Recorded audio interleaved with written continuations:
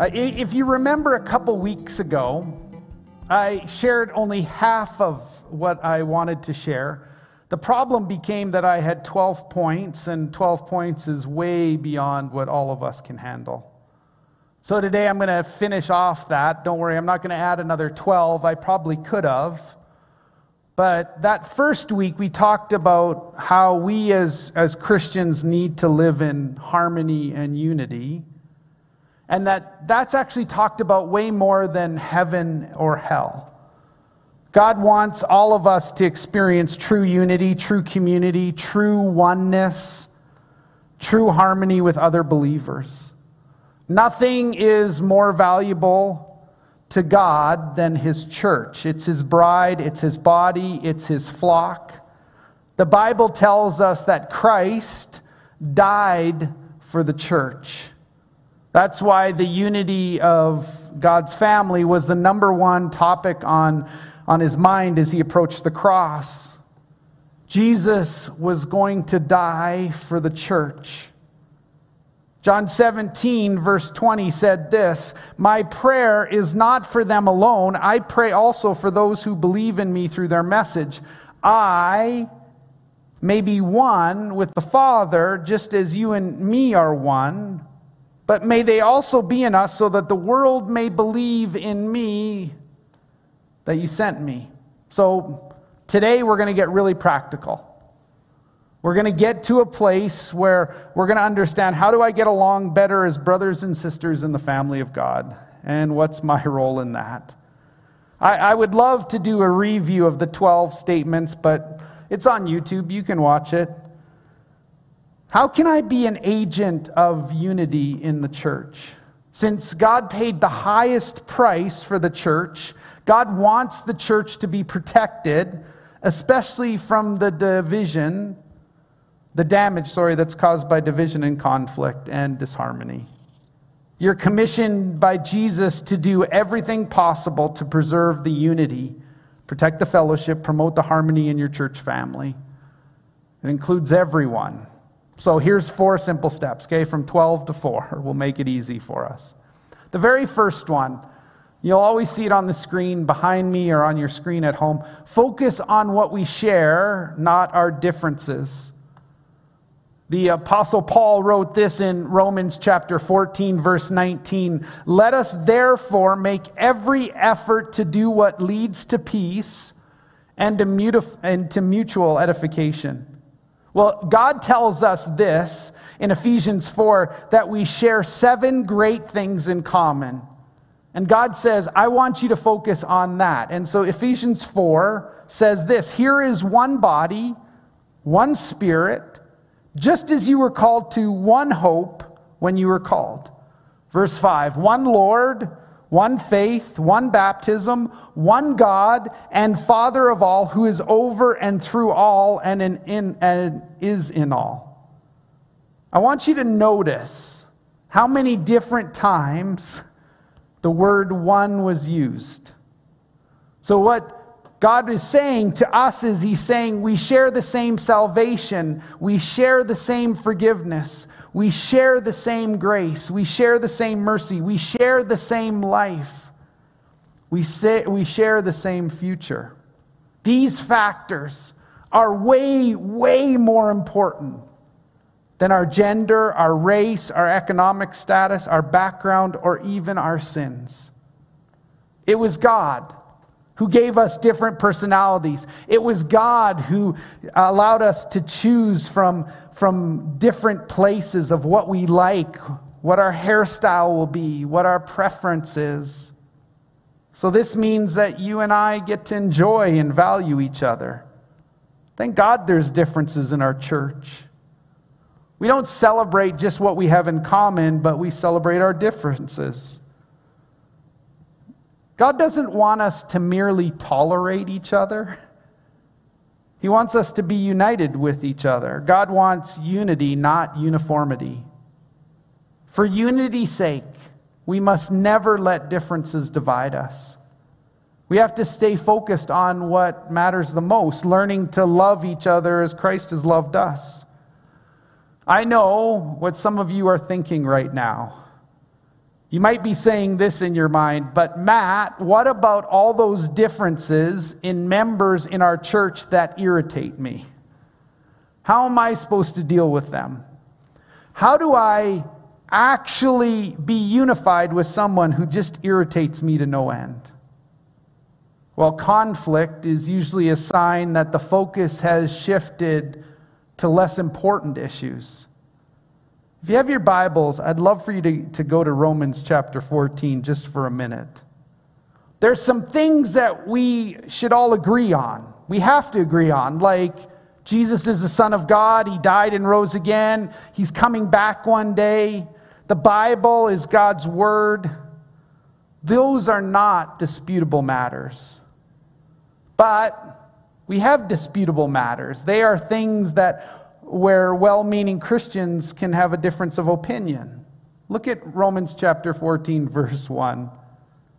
Except the one whose faith is weak, without quarreling over disputable matters. Now, keep your eyes focused on there. Let me give you a different translation. The Message translation actually says way, way more than what we have in the New International Version or the version you're reading. It says this in Romans 14, verse 1 in the Message: welcome with open arms fellow believers who do not see things the way you do. Huge comment. And don't jump all over them every time they do or say something you don't agree with, even when it seems they are strong on opinions but weak in the faith department. Remember, they have their own history to deal with. Treat them gently. I love that little paraphrase we see in the Message. When you and I don't know the background and we don't understand what our brother or sister of Christ might be doing, you know what we tend to do? We either dismiss them or we judge them because we don't understand. There's always a reason. There's a crisis always behind behavior. Hurt people will always hurt people. So I want to challenge you to stop asking when you see people that irritate you, what's wrong with them, and start asking a much more sympathetic, maybe empathetic question. What's happened to them? You see, Paul understood the great importance of unity in the family of God, so he's passionate when he talks about unity. 1 Corinthians 1 verse 10 says this: I appeal, I beg you, brothers and sisters, in the name of our Lord Jesus Christ, that all of you agree with one another in what you say, and that there be no divisions among you, but that you are perfectly united in mind and thought. All right, so that's the first one. Here's the second area. We need to realize that I have to continually work at unity. It just doesn't happen. It's not accidental. If I'm going to be close to other people, if I'm going to be in harmony with other people, if I'm going to be unified in a small group or unified in our church, I've got to work at it. Ephesians 4 verse 3 says this: make every effort to keep the unity of the Spirit through the bond of peace. I hate that phrase. Make every effort. Because that means I got to do some work. Unity just doesn't happen. It doesn't happen in my family. It doesn't happen in my marriage. It doesn't happen in my relationships. It certainly doesn't happen in our church. Unity only happens when we're intentional about it. And we say, I'm going to make it happen. I'm going to make every effort to build unity. All right, so how do I do that?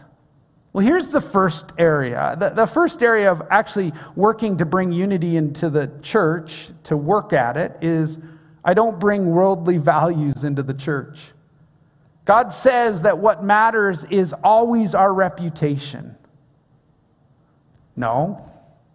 God says what matters is not our reputation, but our character. Whenever we focus on personalities or preference or pleasure or power, prestige or popularity, guess what? Division happens. If we concentrate on our relationships with each other and loving each other, then harmony happens. Let me give you, just for a minute, a little background on the church in Corinth. That's why we have 1 Corinthians and 2 Corinthians. They were having a ton of conflict. And they started to have all kinds of conflict and division in their church family. And there was a ton of reasons. But one of their biggest reasons was that they started to place their loyalty to certain leaders rather than Jesus. And Paul actually had to write a letter to them and rebuke them. It's called 1 Corinthians. It's filled with rebukes to Christians who started acting like unbelievers. In fact, if you ever want to do something that's somewhat fun, read all of 1 Corinthians. Every chapter, Paul's dealing with a different cause of division in the church. Well, let me just show you one this morning. In chapter 3, 1 Corinthians chapter 3, verse 2 through 5, he says this, I gave you milk, not solid food, for you weren't ready for it yet. Indeed, you're still not ready. You are still worldly. For since there is jealousy and quarreling among you, are you not of the world? Are you not acting like mere humans? One person says, I follow Paul, and another says, I follow Apollos. Are you not mere human beings? What, after all, is Apollos? And what is Paul?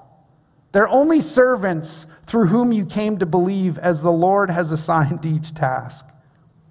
Can you see Paul saying that? Well, the second one, so don't bring worldly values into the church. The second one is, don't be sucked into the world's fights. I don't have to tell you this. There's a lot of conflict out there right now in the world. As Christ followers, we are called to speak up for truth. We're called to speak up for the vulnerable. We're called to speak up for the elderly, for the unborn, for the poor. We are called in Scripture to speak up for those who are imprisoned, for immigrants, as the Bible calls them, foreigners, strangers, or aliens. We are called to speak up for those denied justice. In fact, did you know there are over 2,000 verses in the Bible that talk about taking care of the poor? They're about the same number, 2,000, about making sure that everyone is treated fairly and justly. There's a ton of issues that people are fighting over that the Bible is silent about. It says nothing. So I want to encourage you, don't waste your time. Here's what the Bible says. We always have to go back to God's Word. God says, my opinion actually is worthless. 2 Timothy 2, verse 23 and 24. Don't have anything to do with foolish and stupid arguments, because you know they produce quarrels. And the Lord's servant must not be quarrelsome, because he must be kind to everyone, able to teach and not resentful. Well, what does that mean in 2021? It means in a world where everyone likes to argue, don't start arguments. This isn't new. It's been going on for 2,000 years. In fact, the church that met in Rome, and Paul had to write them, they got into a big conflict. You know what the conflict was about? Food. The church in Rome started having splits because they had rules, they had conflict over rules about what you could and couldn't eat. Paul had to write them this word in Romans chapter 12, verse 20. Truthfully, it's a word we need in 2021. Romans 12, verse 20, it says this, if your enemy is hungry, feed them. If he is thirsty, give him something to drink. In doing this, you will heap burning coals on his head. Now, this may not be a rule about food. It may be what you think of COVID. It may be what you think of some other issues. Don't ever tear apart the work of God over a secondary issue. The church in Corinth was a very divided church, and they fought over everything. But their favorite conflict was over leadership. In chapter 3 that we read, Paul had to remind them that if we allow the support of any leader to create any kind of division or tension in the church, God says we are out of whack. And here's the third thing that we can do to bring about unity. I need to be realistic in my expectations. To expect any church to always do everything right and to minister perfectly to everyone all the time, that's a fantasy world. The church, our church, is filled with imperfect people. So a group of imperfect people will never be able to create a perfect community. David said this in Psalm 119, verse 96. To all perfection, I see a limit. But God's commands are boundless. Nothing on this earth works perfectly except God's word. To expect perfection in your church is to set ourselves up for massive disappointment. A church can be healthy without being perfect. Just like my kids, they're watching today. My kids are not perfect, but they're healthy. A church can be healthy without being perfect. When you discover what God intends real fellowship to be, it's easy to get discouraged by the gap between the ideal and what's really happening. Let me say this, and I want you to listen closely. Even with all its faults, even with all its failures, and all its mistakes, and all its sin, Jesus passionately loves his church, and he wants us to do the same. If we're going to be Christ-like, a lot of people use the church, but don't love it. We must passionately love the church in spite of all of its imperfections. Longing for the ideal while criticizing is the evidence of spiritual immaturity. But on the other hand, settling for the real without striving for the ideal is complacency. You know what maturity is? Maturity is living in the tension. Friends, other believers will disappoint you, but it's no excuse to stop loving them. God wants you to love the real church, not the ideal church. These people, the people you have a hard time with, they're your family. We're going to live with each other for eternity. And when we don't act like it, we just can't walk out on them. Ephesians 4 verse 2, I've referenced it a couple times today. In the New Living Translation, it says, in a way that I'd love for us to understand, be patient with each other.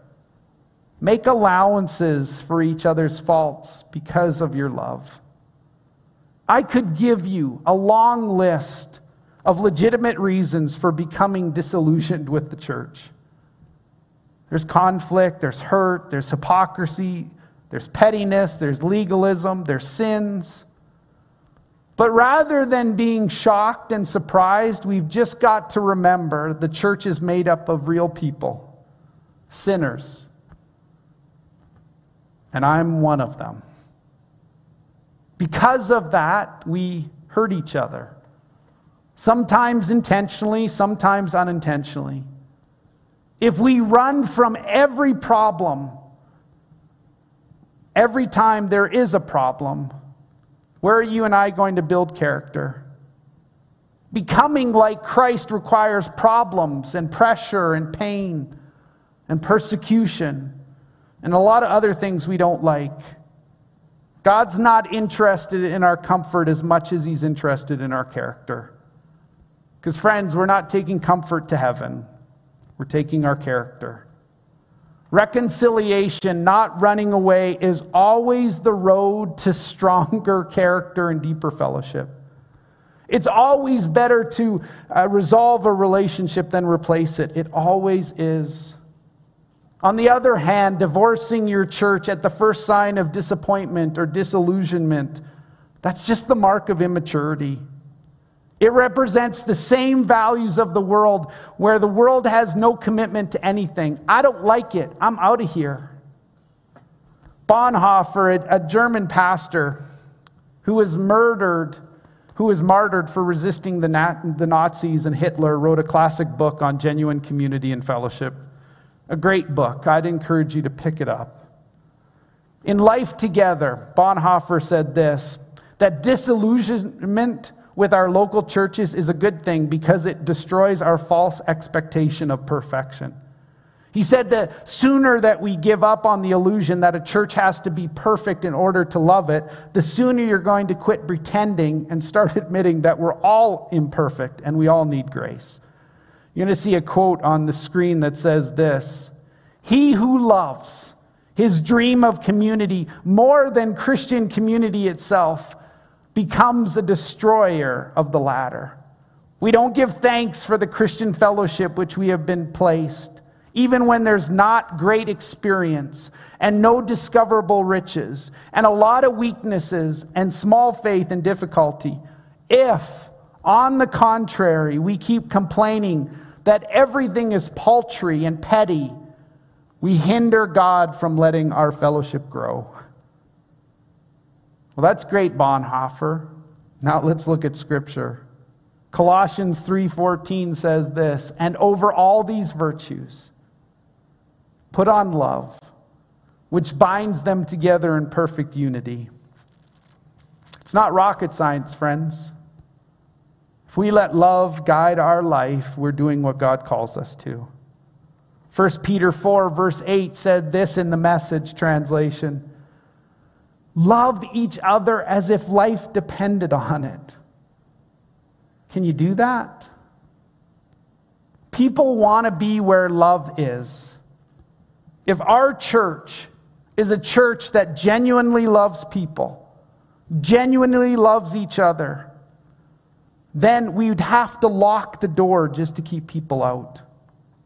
People don't come because of a fancy program or fancy preaching. They don't come because it's a fancy building.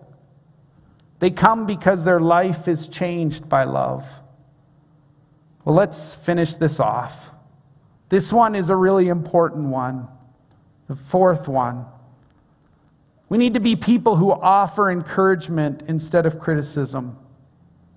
When you're talking to people, offer encouragement instead of criticism. People make a living becoming critics. No one makes a living becoming an encourager. Romans 14:19 through 20 says this, "Make every effort to do which leads to peace and to mutual edification. Do not destroy the work of God for the sake of food. All food is clean, but it is wrong for a person to eat anything that causes someone else to stumble. You want to direct your energy in the midst of COVID in the right way? Use your energy in getting along with each other. Help each other by using encouraging words. Don't drag down others by finding fault. You can always learn how to share a rebuke or point out a negative, to make a critique, but you need to learn how to say it in a positive way so that they're able to receive it. There's always two ways to say something. You can say it in the nice way, or you can say it in the not so nice way. Proverbs 16 verse 21 declares that the wise in heart are called discerning, and gracious words, because those promote instruction. The more pleasant your words, the more persuasive you'll be.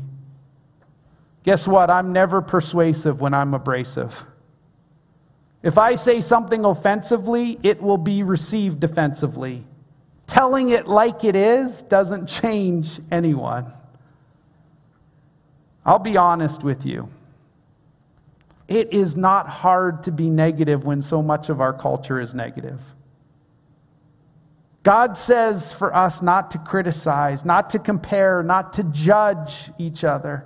He says that over 100 times in Scripture. You may not realize this, but when you criticize another believer who is doing something that they believe they're called in faith to do, you're actually interfering with God's business. Romans 14, verse 4, Paul said, "Who are you to judge someone else's servant? To their own masters, servants stand or fall, and they will stand, for the Lord is able to make them stand." He goes on to say in verse 10 of that same chapter, "You then, why do you judge your brother or sister? Why do you treat them with contempt? For we will all stand before God's judgment seat." Remember, other Christians, no matter how much we disagree with them, are not the real enemy. Any time that you and I spend comparing or criticizing our fellow believers is time that should have been spent building up the unity of our fellowship. You see, in many ways, there's two verses that represent two different choices that we have today, and that you'll have tomorrow and the next day and the next day. The first choice is that we're going to live a self-centered life. We're not going to worry about those that we hurt. We're going to walk around being critical and judgmental of other people, even if they're Christians. The second choice we have is to live a Christ-centered life instead of a self-centered life that cares about what God cares about most, that we really learn how to love. Let me show you these two verses. Galatians 5, "You, my brothers and sisters, you were called to be free. But don't use your freedom to indulge the flesh. Rather, serve one another humbly in love. For the entire law is fulfilled in you keeping this one commandment: love your neighbor as yourself. If you bite and devour each other, watch out, or you will be destroyed by each other." Friends, you know what's sad? In COVID, that verse describes a lot of us as Christians. A lot of us as Christians are mean and demeaning. You'd kind of expect it from non-believers. 1 Peter 3, verse 8 is the other option. "Finally, all of you, be of one mind, like-minded. Be sympathetic, love one another, be compassionate and humble." The author, Peter, gave us 4 essential qualities that we will need to work on in this upcoming year. Be sympathetic. Be full of love. Be compassionate and humble. 2 weeks ago, I shared this, that Jesus is still waiting for you and me to be the answer to his prayer, that we would be one. The last thing that Jesus said before he went to the cross is, "Father, may they be one." We're anything but that. The church is not one. It's divided by politics. It's divided by COVID. It's divided by wearing a mask. It's divided by racism. It's divided by all kinds of other stuff. Jesus is still waiting for his prayer to be answered. Will we be a people that actually answer that prayer? The prayer that we may be one as the Father is one. Will we be that? I'm in. I hope you will be too. Let's bow our heads. God, if I said anything that wasn't of you, take it from my friends' minds. If you used me in a small way to encourage my friends, make it about the Holy Spirit that prompts, guides, and leads. Thank you for calling us. Thank you for calling us deeper and deeper and deeper. Lord, we love you. We ask all this in your name. Amen.